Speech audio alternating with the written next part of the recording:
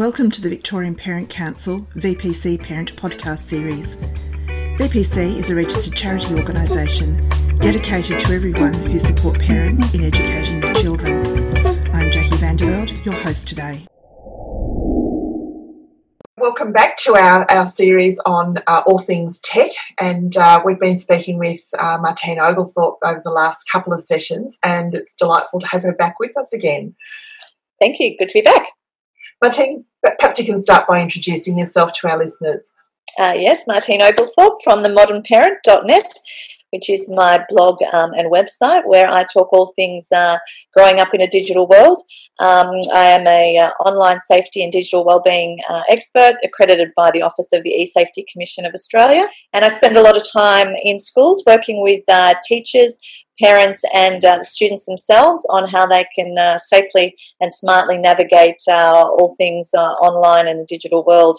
And also I'm mother to 5 boys ranging in age from 7 up to 18, so I have plenty of personal experience as well.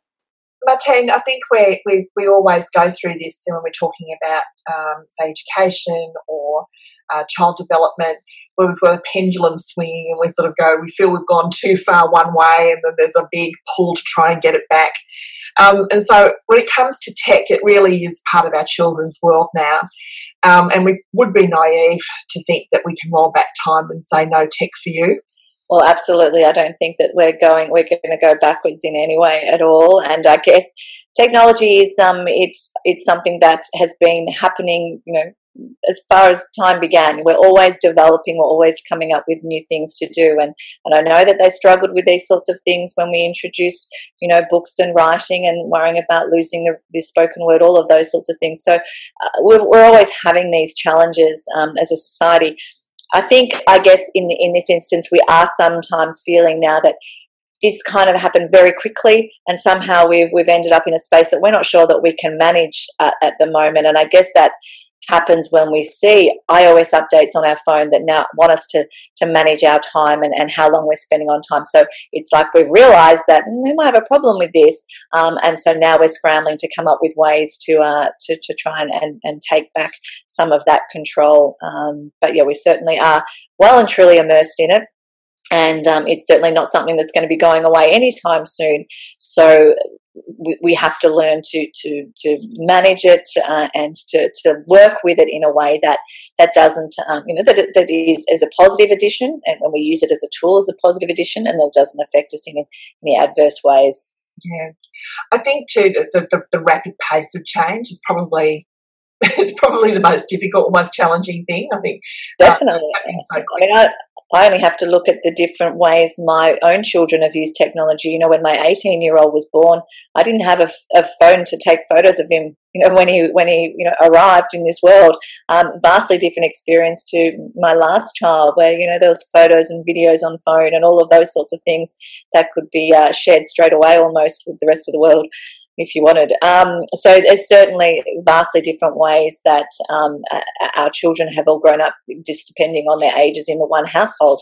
So yes, it has happened very, very quickly, and things that we thought were unimaginable only years ago are certainly happening all of the time now. So it did happen very quickly, caught a lot of people by surprise. I think particularly those parents who have those older teen kids now, they're the ones that are probably finding that struggled the most.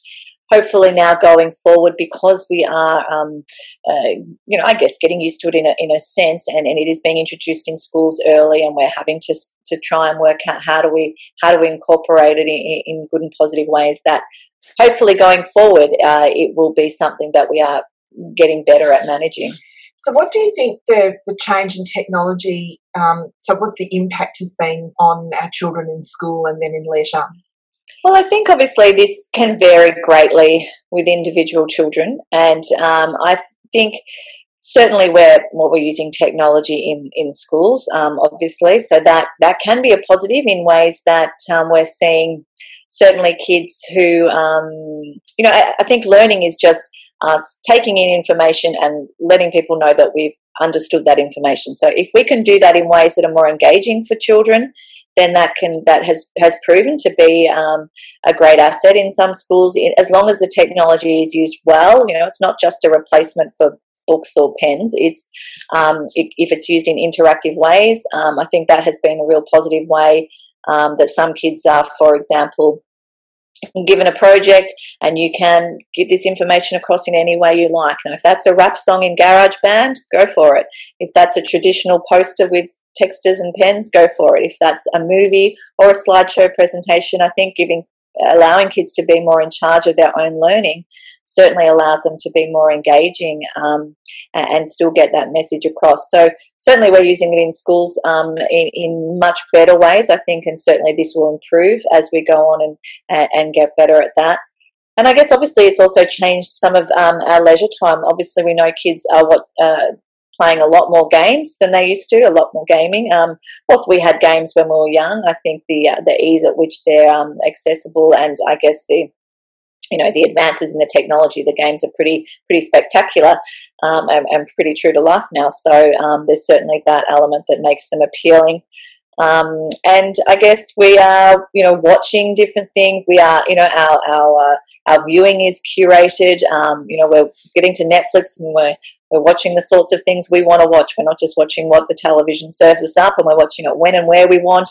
And maybe we're not all sitting around the radio like we used to be in days gone by, all listening to the one show. We might be dispersing into our rooms watching stuff that's more appropriate for us or something that we like. So that, of course, has certainly changed some of that leisure activity.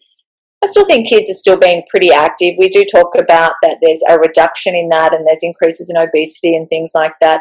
But I think for families where you make that important still, it's still very important to kids. You only have to go around to sporting fields on the weekend and go to parks, and there's still lots of kids out playing. It's not like they don't want to do this stuff anymore. I do believe parents have to work harder at that, I think, because these devices do tend to answer a lot of their needs, and certainly a lot of their perceived needs. So, for example, a device it informs us, it gives us all the information we need. We can find out what the weather's doing, what movies are on. We can find out what our stats our favourite sports person had on the weekend. We can read, we can do all sorts of things. So it gives us lots of information. It entertains us. We know our kids are watching more YouTube videos than they are television. So, and we're listening to music, we're playing games, all of those sorts of things. So it's a great source of entertainment, and increasingly it's socializing and connecting us. So it's allowing us to be connected with our friends, with our family, and it's allowing us to meet new people as well. So it's certainly playing a role in that socialization.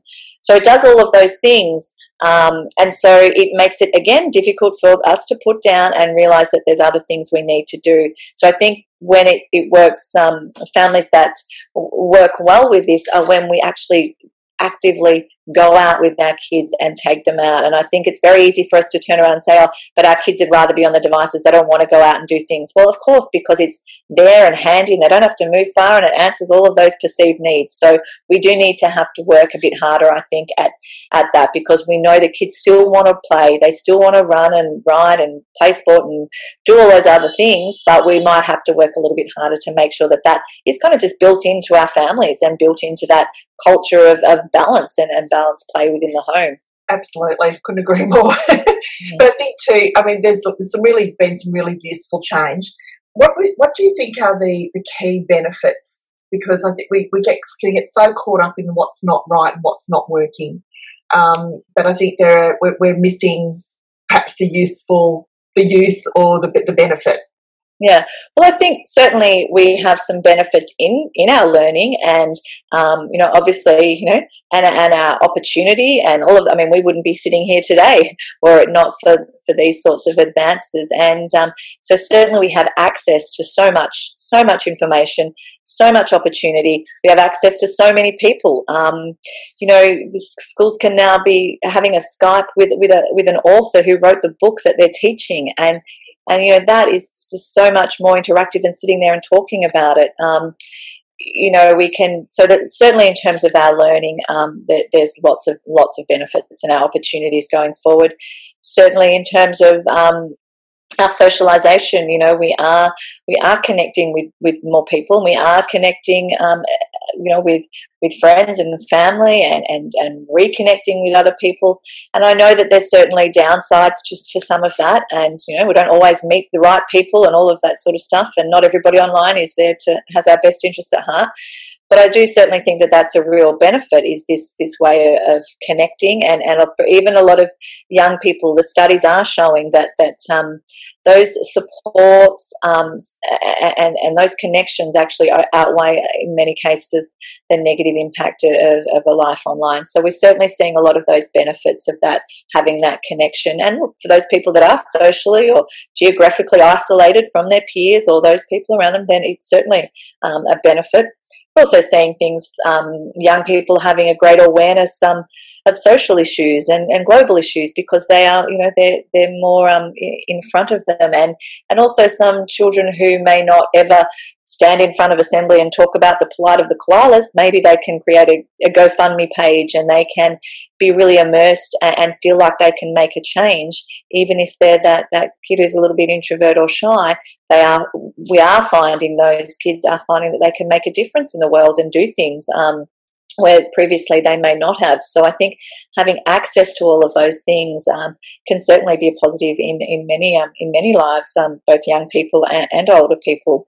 And you know, I think it's just coming to terms with some of those changes that are sometimes tricky for a lot of us. But you know, we've always, I guess, idolized or fantasized about the past, the years gone by, and that's what generations do. But you know, we have to sort of, I guess, come full circle from that and realize that, well, things change, and some things change for the better, some things not so much, but this is part of the world we live in. And let's, I guess, focus, and my focus is always with kids and with parents and teachers, is how can we make sure that we're getting the best that this has to offer? You know, there are many benefits out there. How do we make sure that we are getting all of those things, and obviously mitigating those risks and avoiding those downfalls? But let's work together to find the great stuff online, find the good people online, find the things, the good things to follow, find the good things to do with the technology, and find the positive ways to incorporate it into our lives as just one element of our lives as well. It doesn't have to take over and be everything. It's just a tool that we use. But how do we do that in the best way possible, while still keeping those important values and all of those other things that we hold dear, still ensuring that they form part of our lives as well? Fantastic. So I think that, you know, for parents to have both that protective factor and the nurture and thrive happening, they're not mutually exclusive. So maybe sort of a couple of top tips for helping children thrive. Look, I think helping children thrive means, as a parent, we do need to get involved, so that we can learn about what they're doing. We do want to be aware. We're not going to keep up with every single app or every single site they visit. We're not expecting that to happen. But we are expecting parents to have some understanding of what the technology is capable of, so they know the sorts of challenges that their children are going to face. And when we understand what's out there and what the technology is capable of, we can support our children by helping them understand this world, letting them know that we're there, and that they can come to us should things go wrong, because they will make mistakes, but we want them to be those little mistakes that they learn from, obviously not the devastating ones. And I have to say, when I've had things that have gone wrong with children or young people, you know, they've got it in over their head online, or something quite bad has happened, every time I say to them, why did you feel you couldn't go to mum or dad? You know, why couldn't you? You must have known this was getting out of hand. Why didn't you go to mum or dad? And their response is always the same. Their response is always because they wouldn't understand. They wouldn't understand. They would tell me to shut it down. They would tell me to turn off the game. They would tell me that in my day we went outside and we rode billy carts and we talked to our friends face to face and all those sorts of things. And yes, we may be, you know, pining for those days, but they are not at those days now. So I think it's important that kids know we have some understanding of what they're facing. We have some understanding of the technology. We don't want to make it the bad guy, because we don't want to build up that us versus them mentality. I'm not saying we have to love it and embrace every element of it, or we have to, you know, sit there and play every game with our child, but we do have to have an understanding of it, so that our kids know that you get it. We're not going to take it all away from you if something goes wrong. We're not going to shut everything down and ruin your social life for the rest of your life. We want our kids to know that we understand the stuff that you love to do with it. We understand why you like it. we know the important role it's going to play, so we're not going to be taking it away from you, but we do want to make sure that we're managing it and controlling it, and that you are well and healthy in this space. So we want to know that you to know that you can come to us should things go wrong, so that we can work together to make it better for you, and make sure that it is a positive addition to your life. So I think that learning about it, continuing those conversations with your kids, having conversations, not just lecturing them on, what goes online stays online, all of that stuff. Our kids are getting pretty good at that stuff now. They want more of that conversation to make sure that, they know that we're there supporting and guiding them through it as well. Thank you to our guest speaker. We hope you enjoyed today's topic. Want to know more about this podcast and other VPC podcasts? Please visit the VPC website vicparentscouncil.vic.edu.au and leave a review. We would also welcome you to contact us if you would like to be our guest, or if you have a topic around parenting and education. Thank you to Melbourne singer Emma Sidney for her permission to use her soundtrack, Cherish. Until next time, thank you for listening.